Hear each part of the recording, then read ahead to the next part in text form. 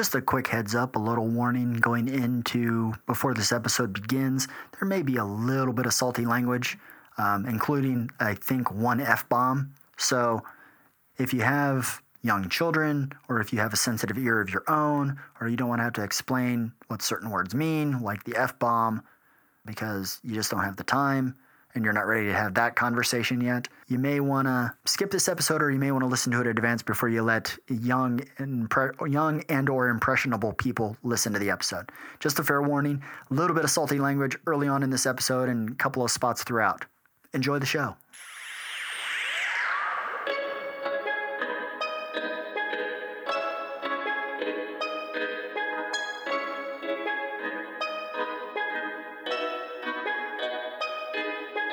Greetings! Welcome to I Have So Many Questions, a show about finding enlightenment from even the most mundane interrogatories. I am your host, Brian Watson. Please rate and review the show wherever you get your podcasts. It helps bring in new listeners as I work towards establishing my cult of personality, which, as I've repeatedly stated, is the sole purpose of this entire endeavor. Here's how you can get in touch with the show. The email address is ihavequestionspodcast@gmail.com. The Twitter handle is @IHaveSoManyPod, or just look for I Have So Many Questions Podcast in the search function of your Twitter app. Facebook.com/I Have So Many Questions Podcast. Shows on Instagram, don't bother. This delightful program is hosted on Anchor.fm and through their mobile app, streaming elsewhere on Spotify, Stitcher, Google Podcasts, Overcast, CastBox, Pocket Cast, Breaker, Radio Public, and of course, iTunes and Apple Podcasts. Please review the show's open submission policy, which is the pinned tweet on the Twitter page for this show. There's also a brief quick hit episode in regards to the open submission policy, which basically means if you want to be a guest on the show, if you want to contribute to the show, if you want to be a guest host of the show, if you want to be a permanent guest host of the show, or if you just want to take over the whole freaking thing from me outright for the right price, let me know. This show's going to be a little bit different from previous episodes, and I'm pretty sure about every other episode I say, this one's going to be a little bit different than what I've done before. This one will be a little bit different. Sorta. Not really. I was on Facebook last night, on my first personal Facebook account. I don't do much with the Facebook page for the show. I probably should, but I don't. Mostly because I find Twitter to be way more, I just think Twitter's better for a podcast than Facebook is. I'm on Facebook last night, Sunday night, 4-day weekend's over. I actually got the day after Thanksgiving off, which is only like the third time that's happened in like the last 17 years. I was super stoked. Company holiday. It was great. But Sunday night, I'm on Facebook after a weekend of eating exceptionally high caloric food in large quantities, and somehow getting through the entire weekend without my kids finding out that they're going to be getting a puppy in the next week or two. If you followed the show's Twitter account, you know what I'm talking about here. Going through my news feed, and I've come across a friend of mine from high school. She's a Trumpster, conservative, although she's one of those Trump people or conservative people who, if you really sat down with them for 15 minutes and really probed as to what they believe and why they believe it, you wouldn't get very satisfactory answers, or you wouldn't get the impression that there was a lot of thought put into it as much as it is kind of a reflex or a reactionary type of thing, which is what you get from a lot of Trump supporters. It's a reflex, it's a reactionary type of thing. They're not so much supporting Trump as much as they're supporting owning the libs. She posted a meme, and the meme was a disparaging meme about transgendered people and gender fluid people. It was a cop talking into his radio, trying to describe a suspect or a perpetrator, and using a lot of disparaging language, a lot of gender ambiguous language regarding appearance and attire and that type of thing. And it was clearly intended to disparage transgendered and gender fluid people. And I went off. In 5 minutes, I typed out a rant about, not so much about this meme, but basically kind of a generalized call out to people who make fun of transgendered people. you don't have to agree with them, okay? You don't have to accept them. But when did not accepting or not agreeing with lead to or equate with disparaging, insulting, demeaning? And I'm sure there are a bunch of people who probably say, well, Brian, you do the same thing in regards to Trump and Trump supporters and all that kind of stuff all the time, blah, blah, blah, blah, blah. And you may be right. I may do that. But there's a difference between criticizing a belief and criticizing who someone is.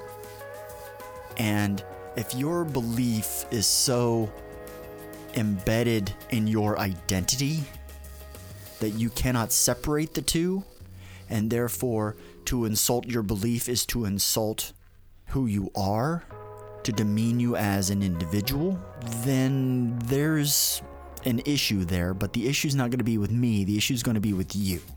Any belief, idea, or thought can and should be open to question and to criticism, period. Transgendered people, gender fluid people, it is not a belief, it is not a thought, it is not an idea. It is a part of who they are. It is an ambiguity. It is an ambiguity, it is an ambivalence. It is about self-discovery. It is about trying to find out who you are. But it's not based on an idea. It's not based on a belief. It's not based on a thought. It's based on a feeling, a sense of self, an intuition, sorta. Thoughts, ideas, beliefs are absolutely fair game. And you should be able to go to counter or even insult. Because let's face it, the Flat Earth Society, they don't need to be countered, they need to be insulted. Scientologists probably don't need to be countered, they need to be insulted. But any thought, idea, or belief can and should be open to question, criticism, and so on. But you should be able to do so without attacking and demeaning the individual. Because you're not going after the person, you're going after the idea. But transgendered and gender fluid people are not, they're not adhering to an ideology. They're not adhering to a belief system. They're just trying to find out who they are, a part of themselves, not their totality. I've never seen anybody who is LGBTQ+, whose entire identity was based on their chosen, well, not necessarily chosen, based on their orientation. I can't. But this meme set me off. And I wrote a rant. I ranted. A long Facebook post. And basically the gist of the post was, the meme was criticizing those people who do not adhere to masculine and feminine archetypes. And the rant was about how those masculine and feminine archetypes are entirely social constructs. They have absolutely nothing. There is no innate masculinity. There is no innate femininity. You are born, if you're male, you're born with a penis and testicles. And those penis and testicles, the only purpose they serve is to perpetuate the species, except for the nice little bonus that it allows us to pee standing up. The penis and testicles are a sperm delivery system and nothing more, for the purpose of inseminating and fertilizing eggs that the female has in her womb that come from her egg sacs through the fallopian tubes into the uterus. Sperm meets egg, fertilization occurs. If all goes well, procreation. Perpetuation of the species. That is all that shit does. Anything that comes after that, in terms of characteristics, are entirely social constructs. There is no innate masculinity or femininity simply because you have a penis and testicles or you have a vagina and a uterus. There isn't. Biology and evolution does not give a flying fuck about that. All it cares about is perpetuation. There are two things that we are innately born with. Two urges that we have when we are born. They don't necessarily kick in at the same time. One kicks in almost immediately. The other one kicks in at about anywhere from 10 to 14 years old. The first one is survival. And survival is entirely a perpetuation of the species thing. You cannot procreate if you're dead. Survival is automatically and almost instant. When you hear about those babies, those newborn babies who has such a strong will to live, yeah, that's not a character study of that baby. That's a survival instinct. But that's all survival instinct. That's biology. That is embedded innately in the DNA and the chromosomes. Perpetuation of the species comes when you hit puberty, when your body goes through the changes necessary for procreation. And that's all puberty is. It is the changes, it is to go through the process, especially at least in mammals, at least in humans. Do other mammals go through puberty? Question for another time. Evolution and biology, human biology, doesn't care about anything else. Any other characteristics that have emerged based on whether you have a penis and testicles or whether you have a vagina and a uterus is entirely a social construct. Period. So definitions of femininity, definitions of masculinity are entirely societal constructions. And they change over time. What was masculine 100 years ago, 200 years ago, 500 years ago, 2,000 years ago is not the same as it is now. The same with femininity. And it depends on, it depends on the society in which you live, but it depends on the society in which you live and in the time in which it exists. American society 50 years ago is different than American society today, or 100 years ago, or 150 years ago. And then it varies even more when you break it down by race, by economic status, and so forth. There's so many ways you could parse that. But it is all a social construct. And that was my rant. And it motivated me to move on to accelerate my timetable for the Identity podcast, the Identity episode.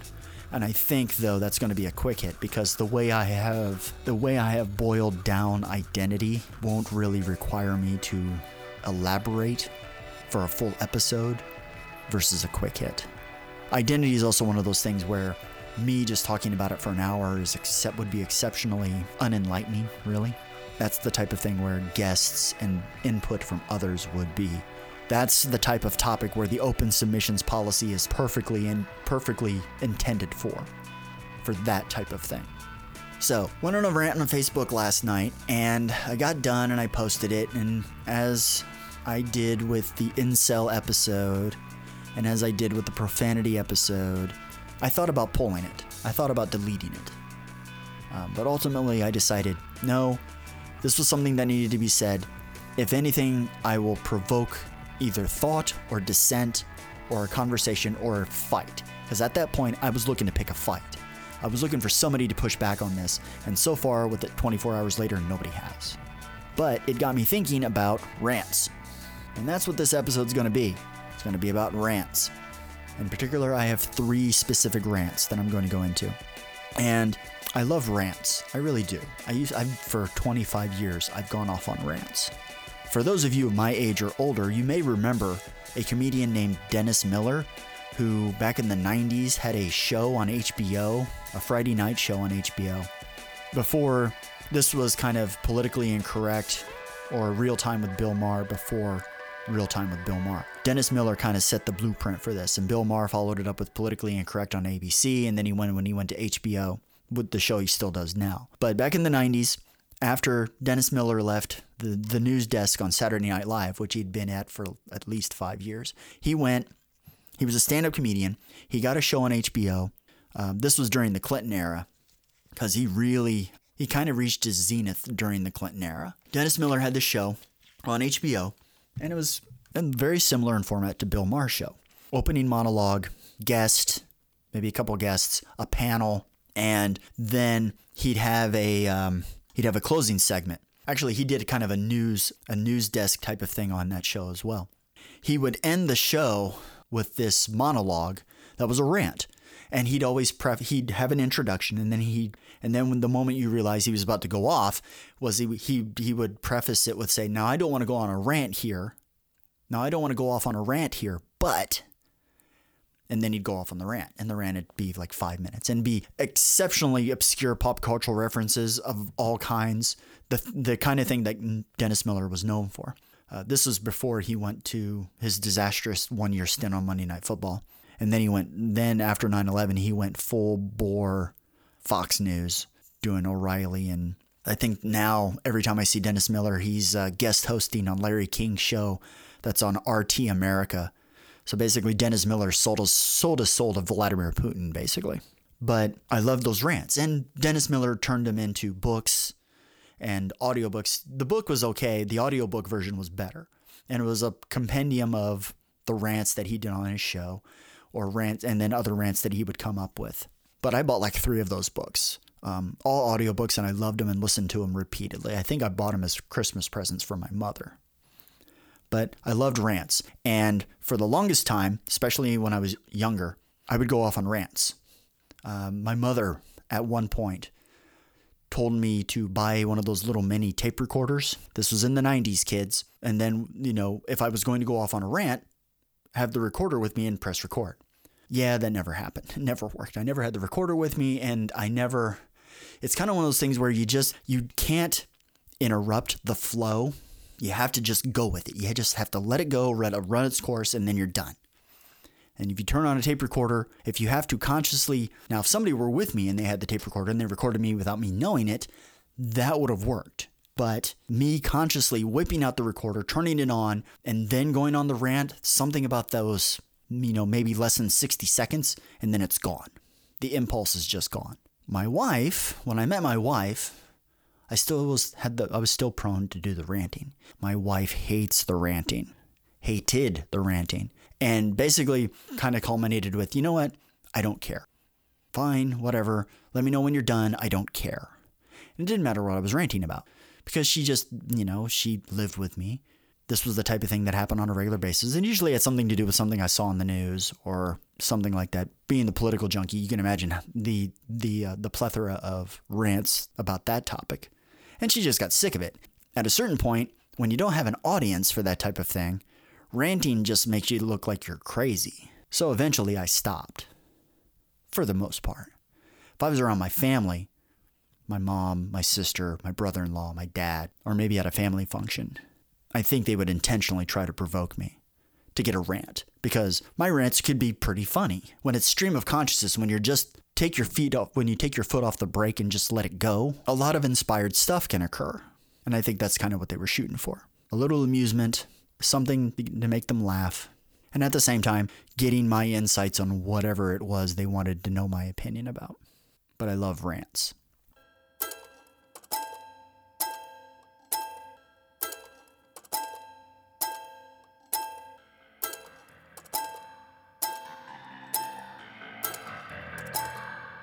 Let's start with rant number 1. Have you watched The View? This would be the show, I think it's on 11 o'clock on ABC every day, where you have 4 or 5 women sitting around a table talking about the news of the day. It started about, 15 to 20 years ago.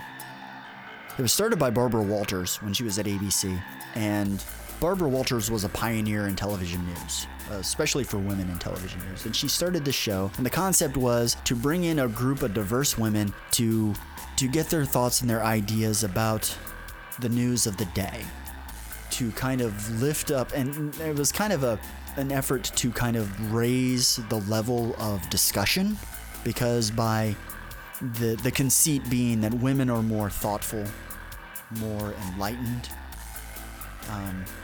more considerate about these issues than men are. So you would get a higher level of conversation.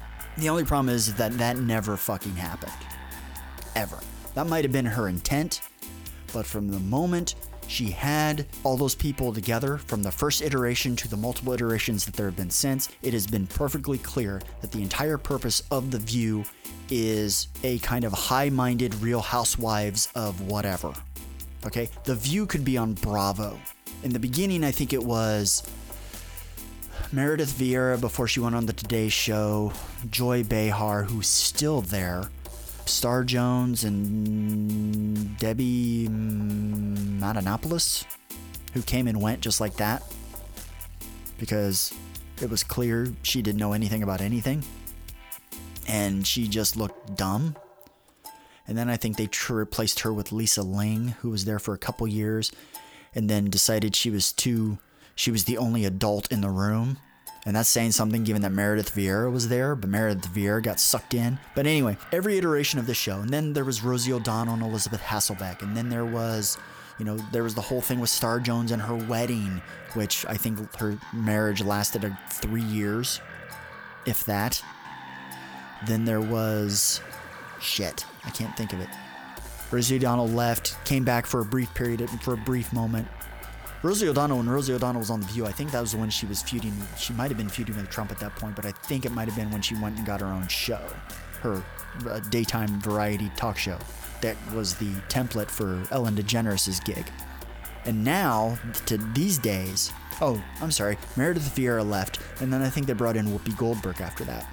And Meredith Vieira and Whoopi Goldberg kind of served the same purpose. They're supposed to be the older, wiser person at the table who's essentially supposed to act as the moderator / referee / conductor, keeping the train moving on time, which is a thankless job on that show. It's a thankless job when Rosie O'Donnell's on there. It's a thankless job when Elizabeth Hasselbeck's on there. It's a thankless job when Joy Behar and Meghan McCain, who are on there now, it's a thankless job. And certainly beneath their talent and ability. But before anybody starts going down the misogyny rabbit hole on this, well, this is just Brian hating on women. The only reason anybody watches The View is for the catfighting, the backbiting, the catfighting, the internecine warfare that goes on that show day in and day out. The only reason anybody watches The View, it's not because Donald Trump Jr. is going to be on there hawking his shitty ass book. It's because they want to see what happens between Meghan McCain and Joy Behar. Because every day on my news feed, and I use this app called Smart News, which it's not really. It's a poorly advertised, or almost, dare I say, almost falsely advertised app. But it's a news aggregator. And every day, there's at least one article about The View, and it's usually about Joy Behar and Meghan McCain almost coming to blows because they can't stand each other. And Whoopi Goldberg, half tempted to slap them both upside the head, and somehow, for whatever reason, chooses not to. Every day. And as far back as I can remember, that's what The View has been. Nobody watches that show to learn anything. Oh, Sherry Shepherd was on there too. Then she got fired a long time ago. Nobody watches that show for a higher level of conversation or discussion about the issues of the day. And all you hear about, the stories about that show, is about the catfighting, the backbiting, the betrayals, the passive aggressiveness, all that kind of stuff.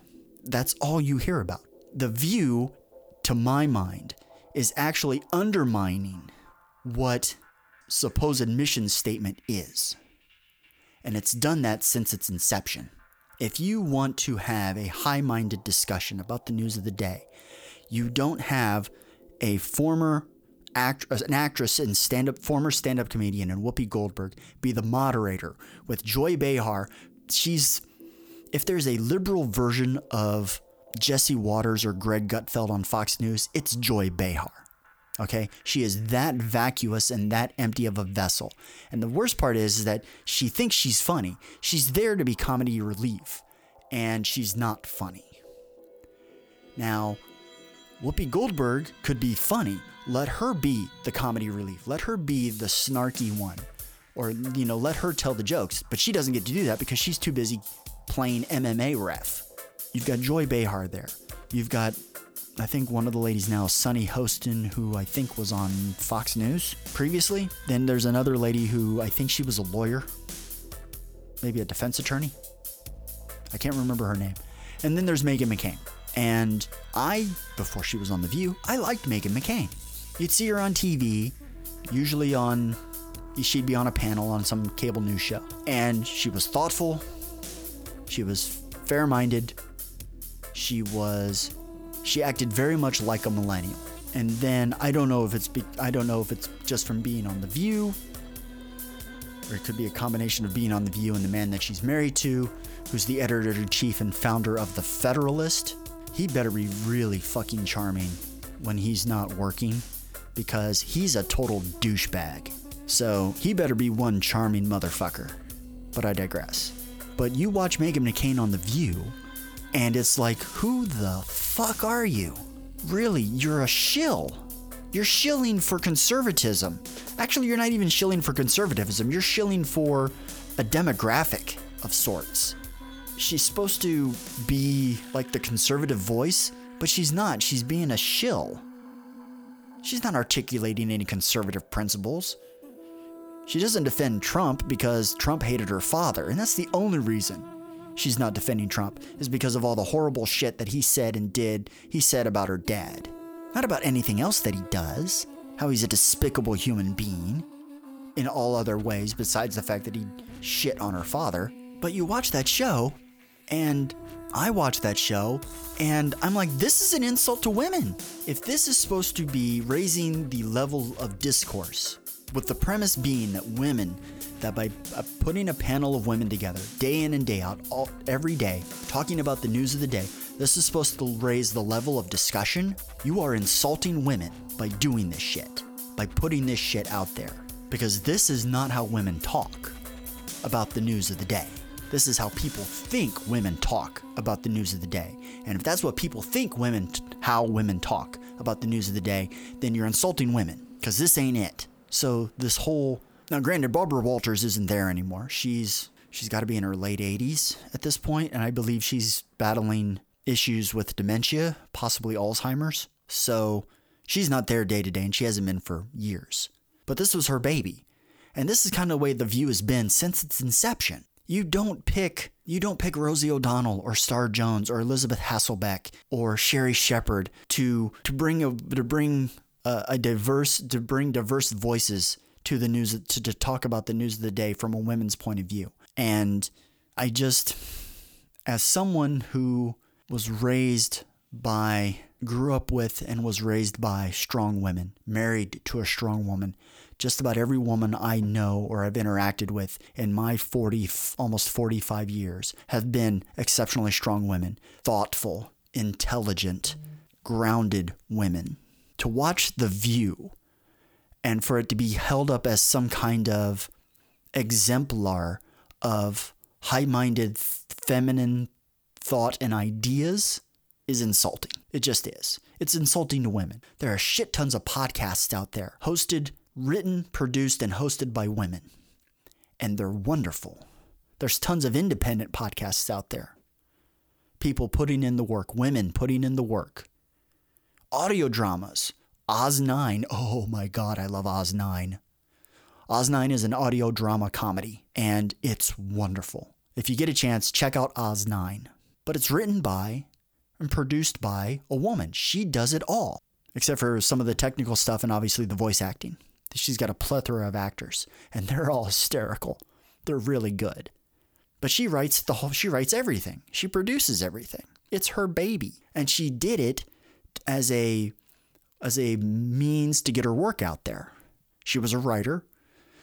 She was having a hard time evidently getting her product out there, her work product out there. So she came up with this creative way to do so, to demonstrate her ability to write and to produce. But she performs 2 roles on the show. She's a voice actress as well. And she's really, really good. She performs the AI Olivia, and just wonderful. I love that accent. It's spectacular.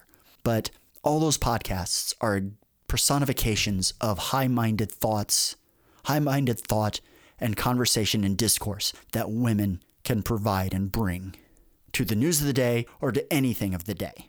Not The fucking View.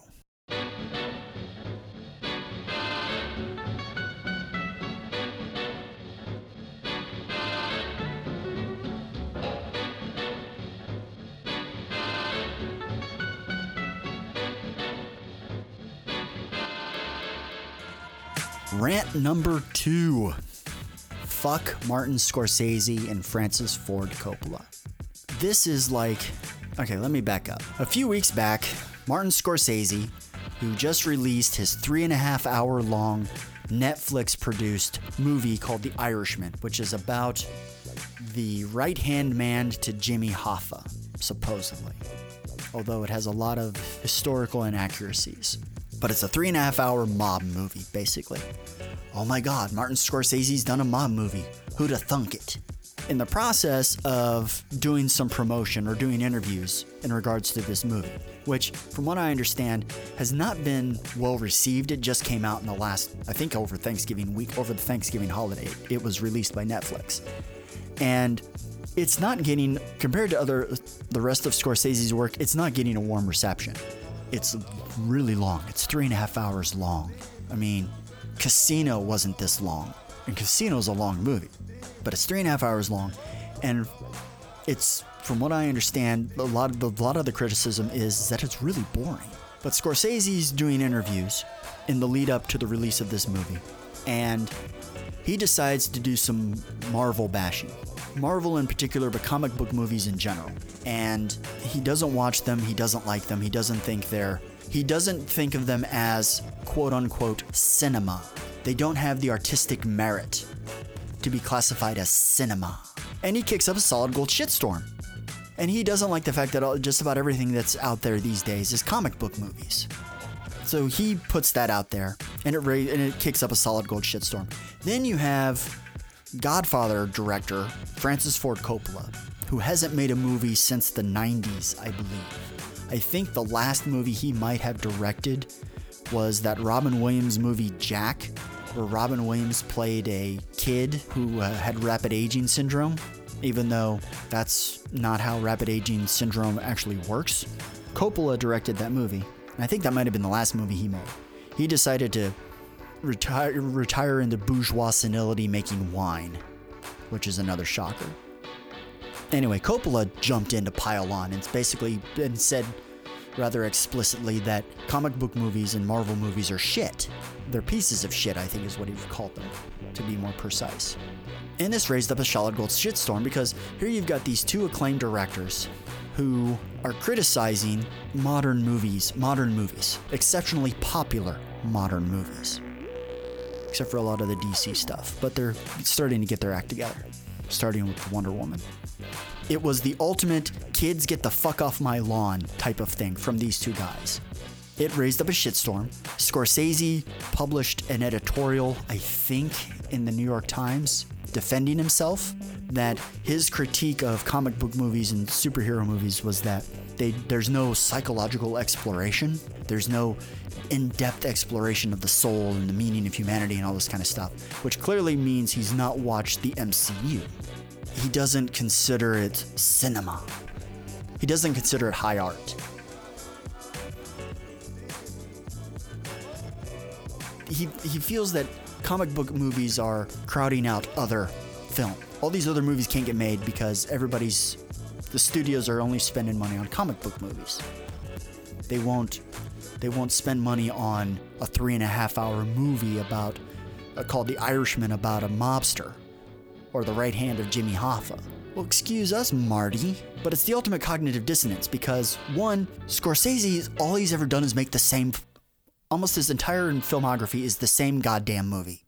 From Mean Streets to Taxi Driver to Raging Bull to Goodfellas to Casino to The fucking Irishman, The Departed. All Scorsese knows how to do is make gangster movies. Movies about bad people. Now, he's had divergences. Did you know that Martin Scorsese directed The Last Temptation of Christ? Did not know that. I think he did a kids movie called Hugo, which nobody saw. He did a movie about missionaries in Japan called Silence, which I want to see because I love Japan. That movie was like 3 hours long. Nobody saw it. He's had divergences, but he keeps coming back to mobsters. Martin Scorsese has not made one movie where the lead actor was a woman. He's had movies with strong supporting actresses, Lorraine Bracco in Goodfellas, Sharon Stone in Casino, but he's not directed one movie about a woman. He's not directed one movie where the lead actress was a woman. He's not directed one movie where the lead actor was African American. But he keeps coming back to gangster movies, and they're basically all the same fucking movie. And he criticized comic book movies because they don't do in-depth character studies. None of his movies are in-depth character studies. Maybe Raging Bull. But that's because it was about a real fucking guy named Jake LaMotta. Mean Streets, not a character study. Taxi Driver, not a fucking character study. It's about a psychopath. Raging Bull, also about a psychopath, except for he was real. The Last Temptation of Christ, which I've not seen, but you could argue that it's about a character study, about Jesus in his final days, questioning himself, questioning God, questioning his beliefs. You can make that argument. Goodfellas is not a character study. It's about a despicable people doing despicable shit, and then at the end of it, you've got Ray Liotta not learning a goddamn thing and bitching about the fact that he's got bitching about the quality of his pasta. It's not a character study. Ray Liotta doesn't change. Ray Liotta doesn't learn a goddamn thing from the beginning of that movie to the end of that movie. It is not a character study. Unless your character study is to say, these people are pieces of shit. Casino, not really a character study, because De Niro is no different at the end of that movie than he was at the beginning. De Niro doesn't learn anything. There's no growth to that character. There's no growth to Joe Pesci. Although watching Joe Pesci get beat to death with a baseball bat is enjoyable, because Pesci in Scorsese movies, Pesci's there to die. He dies horribly in Goodfellas, but you don't feel bad about that because he deserved to fucking die. He dies a horrible death in Casino, and you don't feel bad about that because he deserved to fucking die. But Scorsese's not made one movie with a lead actress. Made one movie about a woman, starring a woman. He's not made one movie about an African American or led by an African American. As a matter of fact, can anybody think of an actor, a prominent actor, African American actor in a Scorsese movie? Whoever played Joe Louis in Raging Bull? Because I can't. So it's rich for Scorsese to criticize comic book movies. And Coppola's a different story. You know what? Coppola's exactly the same way. Francis Ford Coppola's never directed a movie about a woman led by an actress, never directed a movie about an African American or led by an African American. Godfather films? No. Yet Diane Keaton, and that was it. That shitty stunt casting with his daughter, because Winona Ryder wisely pulled out of Godfather Part 3 because she's like, I'm not in this shit show. She then went on to do Coppola's Dracula, which I enjoy. I enjoy that movie. But again, she's a supporting player. She's not the lead actress. Apocalypse Now? The only women in Apocalypse Now are the playmates on that helipad. Coppola's not made one movie about a woman, led by a woman, or led by an African American. Coppola's not made a lot of movies, period. It was kind of like after Apocalypse Now, I think he did The Outsiders, which again, bunch of white males, not one lead actress in that movie. And he did some other movies after that, but he only like 3 or 4. He didn't do a lot, and then he just retired. For those two directors who keep making the same fucking movies over and over again, involved and entirely centered around white males, for them to criticize comic book movies because they don't do in-depth character study. You look at Tony Stark in Iron Man, to look at to where Tony Stark is by Iron Man 3, by Civil War, and by Endgame. You have a complete character arc. You have the most in-depth character study of any comic book character ever. The same with Captain America. The same with Black Widow. The same with, not really with the Hulk, because Banner really doesn't change all that much until you get to like Endgame, and then it's just a completely unexpected. Wolverine. Look where Wolverine was in the first X-Men movie to where he is by the time you get to The Wolverine and by the time you get to Logan. Clearly Scorsese has never seen Logan. Charles Xavier. From X-Men to Logan. Shit. Christian Bale's Batman in the Dark Knight trilogy. Character development. In-depth character study. Please. Scorsese only knows how to tell movies about specific types of characters. He doesn't know how to do anything else. The same with Coppola. That's why Coppola doesn't make any movies anymore. And the biggest thing about these two well-respected, highly regarded directors is that they don't understand that the movie business is a business. Which is funny because Coppola is a well-known producer. He's produced shit tons more movies than he's directed. So you'd think they'd understand how. And it's clear that they haven't gone to a movie theater and actually paid for a fucking movie ticket in quite some time. Probably decades. It costs $12.50 for a standard definition movie for one person. $12.50. Not the matinee, the evening. If you go on a Friday night to the movies, $12.50 just to buy one ticket. It's more if it's 3D. I think it's $3 more if it's 3D. It's Even more so if it's some sort of enhanced theater and IMAX. Oh my God, I think IMAX is $20 for one ticket. You take a family of 4 to standard definition movie, you're paying out $50 for tickets. And that's before concessions. A large drink for one person is like $6.50. Popcorn, a large popcorn is another $6.50 for one person.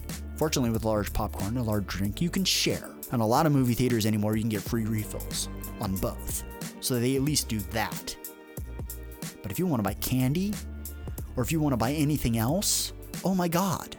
They have hot dogs, they got pretzels, a lot of them anymore have booze. You can get alcohol. They got a bar. All that shit costs money. By the time it's all said and done, to go to a movie, you're spending, for a family of 4, you're spending $100. Are you going to want to spend $100 for a family of 4 to go see The fucking Irishman, which is a 3.5-hour gangster movie? No.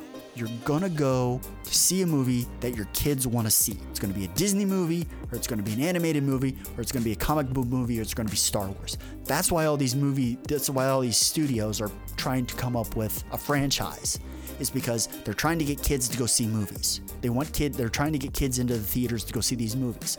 Well, kids aren't going to go see The fucking Irishman. All right? They're just not.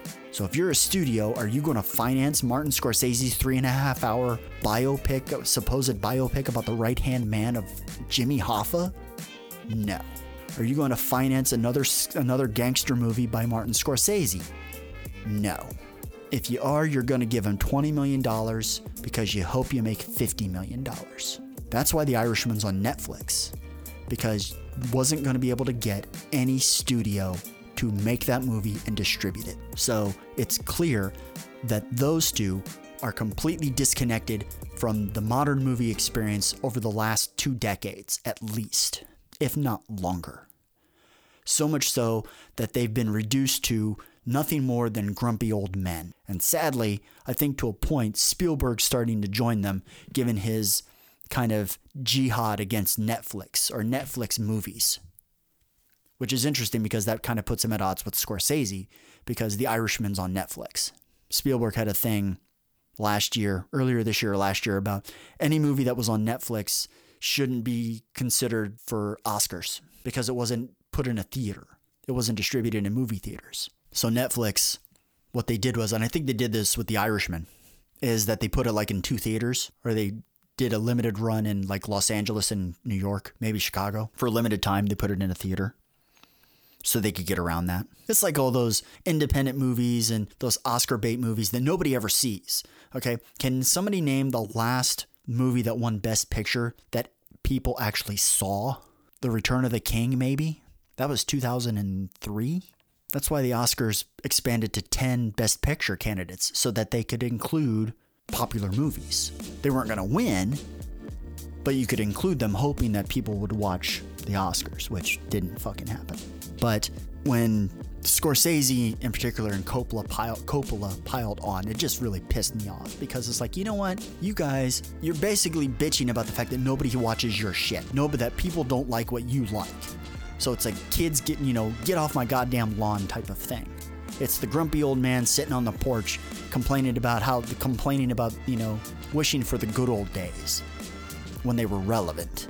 Get over it, move on, get a life. Evolve, adapt, free your mind.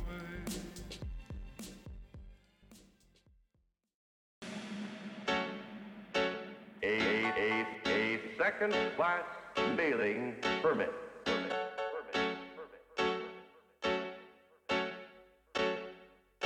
Rant number 3.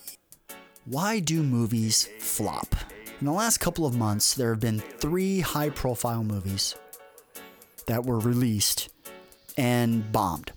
The first one was Dr. Sleep, which was the Stephen King's sequel to The Shining. And by sequel to The Shining, I mean Stephen King's book, The Shining, not the Stanley Kubrick film, which Stephen King hates with every fiber of his being. In fact, there's an argument to be made, and I think King might have said so himself, that he wrote Dr. Sleep as a counter narrative to Kubrick's The Shining, even though King wrote Dr. Sleep like 3 or 4 years ago, and The Shining came out in 1981. So evidently it's been sticking in Stephen King's craw for a long time. But the movie comes out, stars Ewan McGregor, who I love, and it bombs. Nobody sees it. From what I understand, it gets fairly decent reviews. Nobody sees it. The second movie that comes out is Terminator Dark Fate, the sixth Terminator movie, and the first movie to ignore the third, fourth, and fifth films. Basically, you jump from Terminator 2 to Terminator Dark Fate. It's directed by Tim Miller, who Tim Miller, who directed Deadpool, the first Deadpool movie. And it's got James Cameron involved as a creative consultant or a story consultant or something like that. He contributed to the story. It's got Linda Hamilton in it, coming back as Sarah Connor, who we haven't seen since 1991. It's got Schwarzenegger in it. It's got, spectacular special effects and action sequences and stuff like that. Nobody sees it. It bombs. It makes like $30 million its first weekend, and it cost, I think, $200 million to make. And it didn't get better from there. The third movie was a reboot of Charlie's Angels, produced, written, and directed by Elizabeth Banks, who I love. I love Elizabeth Banks. She's very funny. I follow her on Facebook. She's very funny. She posts a lot of videos. They're cute. And it bombs. Nobody sees it. And with Terminator Dark Fate and with Charlie's Angels, there's a subtext, and although not really a subtext, there is a subtext for Terminator, but in Charlie's Angels, Elizabeth Banks comes flat out right out and says it's because of sexism, misogyny. Her movie bombed because of misogyny. Men don't want to see action movies led by strong women, which is complete and total bullshit. Wonder Woman, Captain Marvel, all the Alien movies that had Sigourney Weaver in them, shit. Terminator 2. Now, granted, nobody went and saw Terminator Dark Fate, but that's for completely different reasons. There are tons of examples of exciting action movies led by women, with women in leading role. There just are. So, and then with Terminator Dark Fate, it was about the three primary characters are all women. There's Linda Hamilton, obviously, is reprising her role as Sarah Connor, who's like totally badass in that movie. She's like the best, supposedly, from what I've heard. I've not seen the movie, but from what I've heard, she's the best part of the movie. Linda Hamilton there's something about playing Sarah Connor that brings out the best in Linda Hamilton, evidently. I've seen her in other roles. She ain't great. You get a chance. 1985, King Kong Lives, starring Linda Hamilton. Let me just say, there was a female Kong with breasts. Yeah, I digress. Linda Hamilton was Sarah Connor. There was the female hero, an actress who I'd seen but I didn't know anything about. She plays some kind of augmented human, and then there's a younger actress who's like she's the MacGuffin. She's kind of the Sarah Connor from the first movie for this movie. Nobody goes and sees these movies, and everybody's absolutely befuddled by why nobody goes and sees these movies. And why did these movies flop? You've got the Elizabeth Banks explanation that it's sexism and misogyny. Nobody wants to see an action movie about strong women, which is easily debunked. But it's clearly a matter of sour grapes, because she not only directed the movie, she wrote the movie. This was her movie. This was her baby. She was involved in every aspect of it. She wrote it, she produced it, she directed it. She was involved in the casting. It had Kristen Stewart in it, who was really the only high-profile actress in the movie. Honestly, the Kristen Stewart casting feels like stunt casting, because nobody's seen or heard Kristen Stewart since the Twilight movies, and she's kind of done the indie, low-profile indie film type of thing. Robert Pattinson's done the same thing, except for now he's about to be Batman, which the more and more I think about it, the more and more I'm looking forward to. They both of them wanted to get away, have done everything they can to get away from those type of movies at all cost, to establish their cred as actors. And now that they've done so, now they're going to start testing the waters with your more franchise fare. And you've seen this with other actors. Michael Douglas is in the Ant-Man movies. Shit, Jeff Bridges was the villain in the first Iron Man movie. Josh Brolin, it was Thanos. You've got Robin Wright in Wonder Woman. Shit, I'm sure there's others I'm not even thinking of. Man, I'm drawing a complete blank. But you've had other actors, quote-unquote actors, high-profile actors doing... I mean, shit, Charlize Theron did one of the Fast and Furious movies, and I think she's doing the next one, too. You know, she's won an Oscar for Best Actress. She's been nominated multiple times. Nicole Kidman was Aquaman's mom. So, but you had Kristen Stewart in it, who's the only known actress in that movie. The other two angels, nobody knew about. They're lesser known or unknown. You had Elizabeth Banks herself playing Bosley, but nobody saw that movie. And then when nobody saw Terminator Dark Fate, nobody saw Dr. Sleep. And everybody's like, why did these movies bomb? Why did they flop? Well, the obvious reason is that nobody wanted to see them. I mean, that's the obvious explanation. But the question is, why didn't anybody want to see them? And I think you're starting to see this. You're starting to see this with summer. We're starting to see this with the summer movies. And I think you started to see this a few years ago I think you saw it with Star Trek Beyond in 16. I think you saw it with Solo in 17. And I think you're starting to see it more and more now. You saw it with the DC films before Wonder Woman, and you're starting to see it more and more. You saw it quite a bit this summer, with a couple of notable exceptions. And that's quite frankly is franchise fatigue. Ooh, here's a good example. Blade Runner 2049. A sequel to a 30-year-old movie. Nobody saw it. And nobody saw the first movie. Nobody saw the original Blade Runner. Blade Runner became a success, Blade Runner became a cult classic because of VHS, video. Well, it's one thing to spend $3, $2 or $3 on a movie that you go watch at your house and then return to the video store. That's one thing. It's another completely different amount of effort to go to a movie theater to watch that exact same movie. And that's what Blade Runner was. Nobody saw that movie in the theater. It bombed. It was ponderous. It was slow. It didn't make much sense. There was no real narrative to it. It was gorgeous to look at, but that's about it. And then they made a sequel to it, which was ponderous and slow and didn't make a lot of sense and was way too damn long, and nobody wanted to see it, and it bombed. But you've seen this over the years, last few years. Franchise fatigue. Everybody's swinging for every studio wants their own franchise. So you see all kinds of reboots. You've seen this with horror movies, a shit ton of horror movies. You know, they did a reboot of Nightmare on Elm Street. They did a reboot of Friday the 13th. They've done, how many attempted reboots at Halloween have they done? There was the Rob Zombie movies, and then there was the one that came out last year with Jamie Lee Curtis that was successful, and they're making a sequel to that.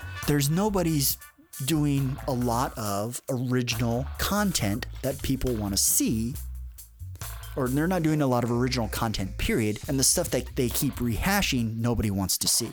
There are exceptions, of course. Comic book movies. The MCU is just unparalleled because they have a track record that they started 11 years ago with the first Iron Man movie, and they built upon that.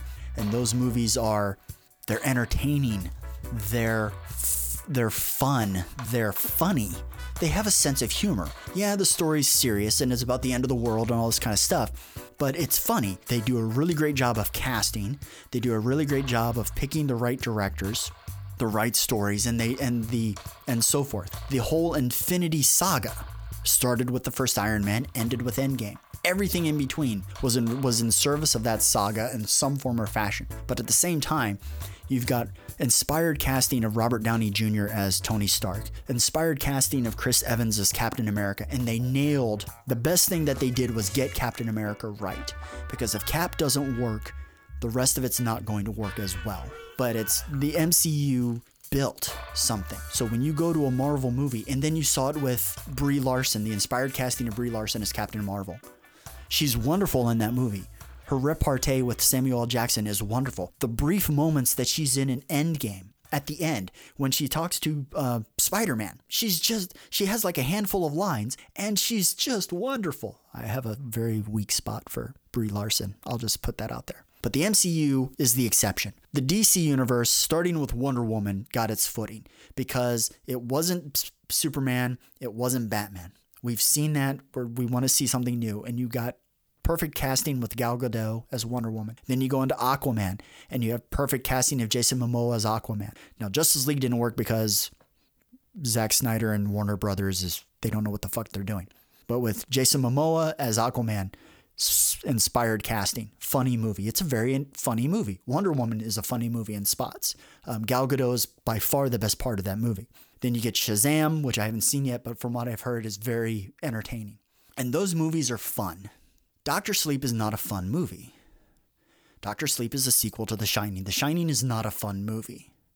The Shining is a fucked up horror movie. And truth be told is The Shining is a fucked up horror movie that tells you more about Stanley Kubrick than it does about Stephen King's novel. It was a movie that was made 37, 38 years ago. Okay, Stephen King writes a sequel for it, writes a novel for it, and okay, it makes sense to try to make a movie on it because it's Stephen King, and Stephen King has a certain cachet. But Stephen King movies suck ass, with the exception of The Shining, Shawshank, and The Green Mile. Oh, and The Mist. Yeah, you can say maybe Carrie's a good movie, but I don't think so because I think Brian De Palma has issues. But that's just me. Why did these movies flop?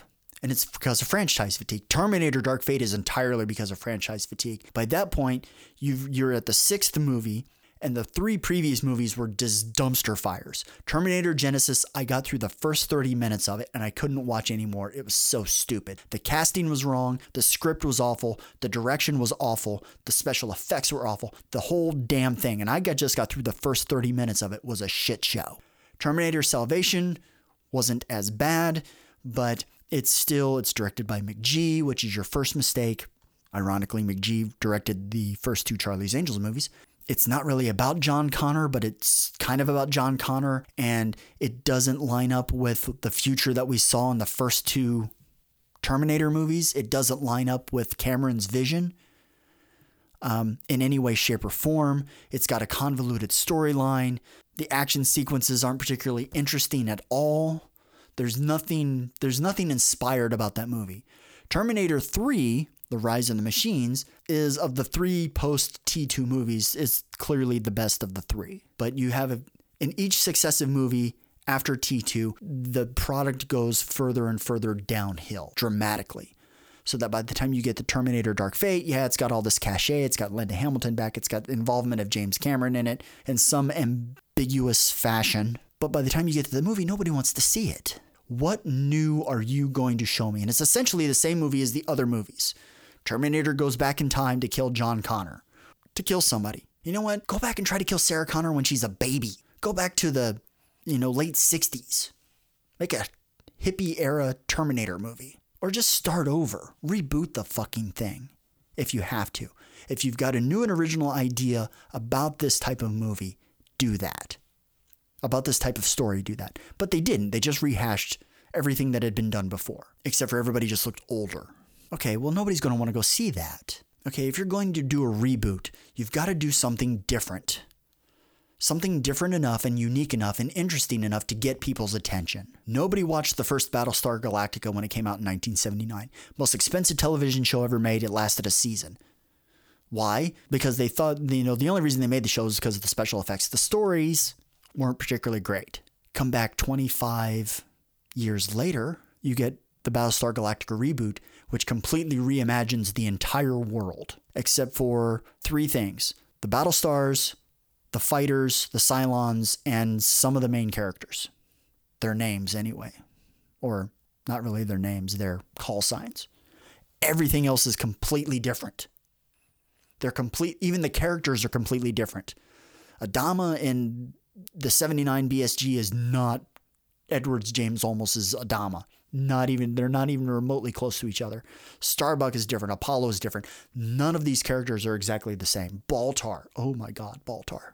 The Cylons are different. The entire premise is different. When you do something like that, it works. If you're just going to rehash the same thing over and over and over again because you've got better special effects or you're going to tweak something a little bit, you can't do that when it's the 6th goddamn film. You can do that if you're making Lethal Weapon. And then when you get to Charlie's Angels, it's a movie that nobody asked for. It's kind of like Solo. When they made Solo, and they was like, we're going to make a Han Solo prequel. I'm like, why? You're making a Han Solo prequel without Harrison Ford. Why? Nobody cares about that character. Everybody cares about Harrison Ford as that character. It's like if they were to do a reboot of Indiana Jones with anybody other than Harrison Ford, unless you got the casting exactly perfectly right, it wouldn't work. It just wouldn't. You might as well just make a different movie and not have it be Indiana Jones. Same type of movie, same style of movie. Hell, you could even do it in the same time period. But it can't be Indiana Jones because Harrison Ford is Indiana Jones. It's like doing a Rocky movie without Stallone. Now, they did get clever about that because they basically did a Rocky movie without Stallone, except for Stallone's in it, but he's not playing Rocky. It's called Creed and Creed 2. And it worked. People saw it. great movies. When you get to a reboot of Charlie's Angels, it's like, who is asking for this? And the conceit was with Charlie's Angels, I think it was part of the marketing was that this is a Charlie's Angels and this is a feminist Charlie's Angels. Okay, who wants a feminist Charlie's Angels? One, who wants Charlie's Angels at all? And two, who wants a feminist Charlie's Angels? If you want to make a statement about feminism, is Charlie's Angels really the vehicle by which you do that? You can do that, or you should do that? And then from what I understand, the reviews haven't been that bad. You know, they're a little heavy-handed on the feminism and the sisterhood type of thing in certain spots from what I understand. But that's writing and directing is what that is.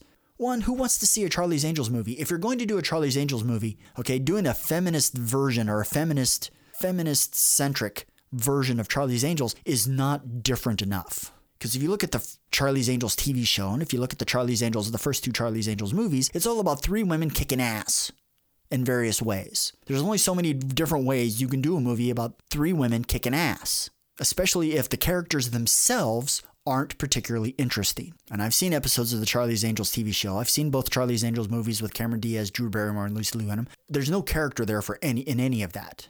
They're there to move forward a plot. But there's no character development, there's no arcs, there's no depth. They're there. The movies especially are there to be fun and tongue-in-cheek. They're almost comedies. But if you're going to do a Charlie's Angels movie, do something unique, original, and different. Don't do we're going to do Charlie's Angels from a feminist point of view. Well, Charlie's Angels is already pretty much a feminist movie because it's about three women kicking ass. Now, granted, they work for a guy named Charlie, but there's no indication that he's abusing them, taking advantage of them, exploiting them. They're not slaves. They're not indentured to him. Doesn't have leverage on them or blackmailing them or extorting them or anything like that. They do so out of their own volition. Hell, the premise of the original TV series was that Charlie picked up these three women who tried to make it in the police force but couldn't because they were looked down upon as women. Charlie saw their potential as heroes and ignored the fact that they were women, and not really ignored the fact that they were women, but he said, you know what, you guys, you don't know what you're passing up here. And he took them in and he gave them the opportunity to show what they could do.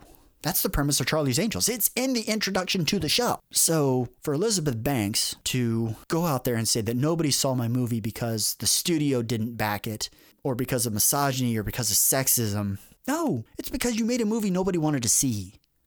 The same with Terminator. They made a movie that nobody wanted to see.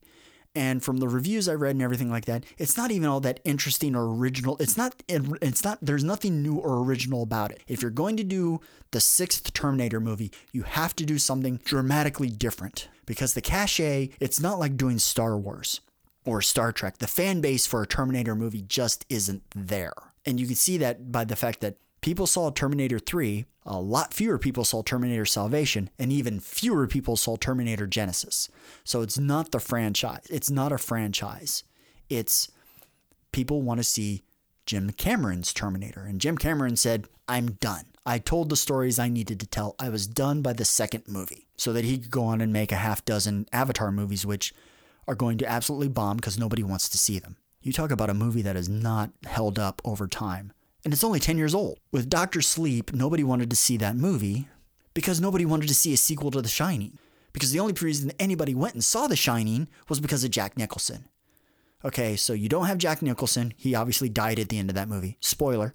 And it's about Danny, the least interesting character in the movie. And nobody remembers the book, The Shining. So nobody's going to be... I don't know if anybody read Dr. Sleep, the book, the sequel to The Shining. But if you're going to make a movie about that, do some kind of stunt casting or something where somehow you get Nicholson involved, which isn't going to happen because Nicholson has essentially retired. I'm not even sure if he goes to Laker games anymore. If they were going to see it, they were going to expecting a sequel to Kubrick's The Shining, which is what you don't get. It's not a horror. Dr. Sleep, from what I understand, is not a horror movie. And then you couple that with the fact that It Chapter 2 was coming out around the same time, which from what I understand did not do as well as It Chapter 1. But you've got two Stephen King properties really, really close together, and people are going to decide which one do I want to see, the sequel, the follow-up to a hugely successful novel from 35 years ago, which was everybody remembers from the miniseries, and then it's also the follow-up to the movie that came out 2 years ago that was highly successful that everybody wanted to see? Or are you going to go see this half-assed sequel to The Shining that doesn't have Jack Nicholson in it? Are you going to spend $12.50 a ticket to go see that? No. So why do movies flop? Because nobody wants to see them. Why doesn't anybody want to see them? Well, in the particular case of these three movies, it's because they're franchise fatigue. They're all franchised. They're all part of a franchise of a sort. Some more so than others. And that's all studios are trying to do is get a franchise out there. And people are getting kind of tired of it. They want, if you're going to do a spectacle, do a new and original spectacle, something people haven't seen before. Or if you're going to do a reboot, or if you're going to do a continuation of some kind, do something so unique and different that people will want to see it. And that's just not happening. It certainly didn't happen in these three movies. Come up with something new and original. If you're going to do a Terminator movie, come up with something new and original. If you're going to do Charlie's Angels, flip the script. Here's an idea. Make the Angels African-American women. And Charlie is, Lawrence Fishburne is Charlie. Oh, the voice. Because all Charlie is a voice. You could do Sam Jackson, but that would be too obvious. Lawrence Fishburne would be a good Charlie. Do that. Give an African-American female director Charlie's Angels. Do with that what Marvel did with Black Panther. Give it to Ryan Coogler and said, okay, here's the basic parameters. Go make your movie. Do that with Charlie's Angels, except for African-American actresses playing the angels, an African-American female director writing it and directing it. Just say, here's the basic concept. Go do with it what you want. Make your movie. That would have been interesting and different. People would have seen that movie. Shit, people would have gone to see Tyler Perry's Charlie's Angels. Hell, you could have done Medea as Charlie in that instance. That would have been interesting. Or as Bosley. That would have been interesting too. Something different. If you're going to do Terminator, honestly, I think you have to reboot the franchise. Go back to the original source material and start over. Give it to somebody who, the director who, Matt Reeves, who did the Planet of the Apes movies, that Planet of the Apes trilogy. Give it to him. He's about to do the Batman, so I'm really excited. Give it to him. Say, we're going to give you Terminator. What do you have? Give it to Ryan Coogler. Give it to Jordan Peele. Give Terminator to Jordan Peele. He did Get Out. He did Us. He did the reboot of The Twilight Zone. There's a guy who could do an amazing work with the premise of Terminator. He could do to Terminator what Ron Moore did to Battlestar Galactica. Do that. But don't do a retread. Do something unique and different. Everybody, when The Force Awakens came out, and one of the complaints was that it didn't have enough of Luke, Han, and Leia in it. Luke, Han, and Leia are old. If you waited 10 or 20 years to do another trilogy with Luke, Han, and Leia, instead of waiting 32 years, you could have done a trilogy centered on them. You could have. But 32 years later, you've got to do something unique and different. And J.J. Abrams and Lucasfilm understood that. So it worked. But if you're going to do a franchise movie, be creative, be inventive, be original with it. And if you can't be those things, don't do it. Come up with something different. Come up with a completely new idea. Come up with your own franchise. Do what J.K. Rowling did with Harry Potter. Come up with that. Don't try to do another Terminator movie or another Charlie's Angels. So, those are my rants. What do you think? As always, comments, questions, criticisms, and concerns about this episode, any of the previous episodes, the show in general, or I as your host in particular, is always wanted, appreciated, and desired. Even if you're telling me to go fuck myself, which surprisingly hasn't happened yet. Not even by the people that know me. I want to hear what you think. And here's how you can do it. The Twitter handle is @IHaveSoManyPod. Send me a comment, send me a DM, slide into my DMs if you want. Email address is ihavecquestionspodcast@gmail.com. You can send me an email. If you go to the show's homepage on anchor.fm, you can leave me a voice message. There's a little button on the homepage that says leave voice message, and you can just talk away. I don't think there's a time limit or anything like that. Facebook.com/IHaveSoManyQuestionspodcast. Once you're done leaving me your feedback, your constructive criticism, your insults, your death threats, or a combination of all of those, please rate and review the show. Wherever you get your podcast at, tell your friends, tell your enemies, tell your in-laws. Tell everyone to listen to this show, if only to appreciate the absurdity with which I pursue it. This has been I Have So Many Questions. I have been your host, Brian Watson. Thank you for your time, for your patronage. Good night, Cleveland.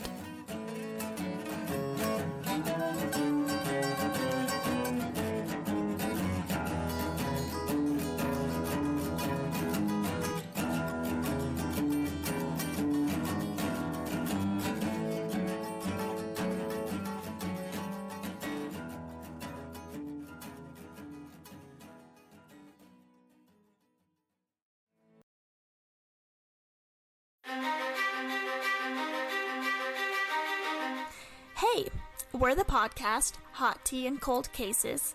Two best friends spilling the hot tea on all the cold cases. I'm Alexa. And I'm Allie. Join us as we uncover the world's most interesting cold cases.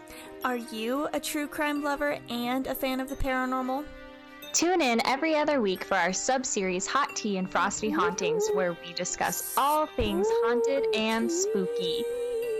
You can find us on our website at hotteacoldcasespodcast.com. Join us for some true crime drama, crazy theories, and creepy hauntings. And most importantly, all of our best friend shenanigans. Until next time. Allie and Alexa.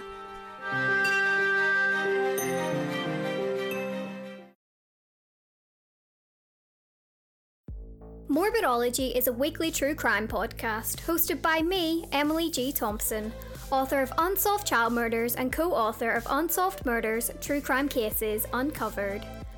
911 emergency. My son shot my husband. I need an ambulance. He's bleeding. Using audio from 911 calls, interrogations, trial testimony and interviews, Morbidology takes a look at some of the most mysterious and disturbing crimes from all across the world. Do you know why you're here? For a home invasion gone terribly wrong. From shocking murders to missing children, we focus on a variety of cases and put you, the listener, right into the middle of the investigation. Listen to Morbidology now on iTunes, Spreaker, Stitcher, Podbean, and wherever else you get your podcasts.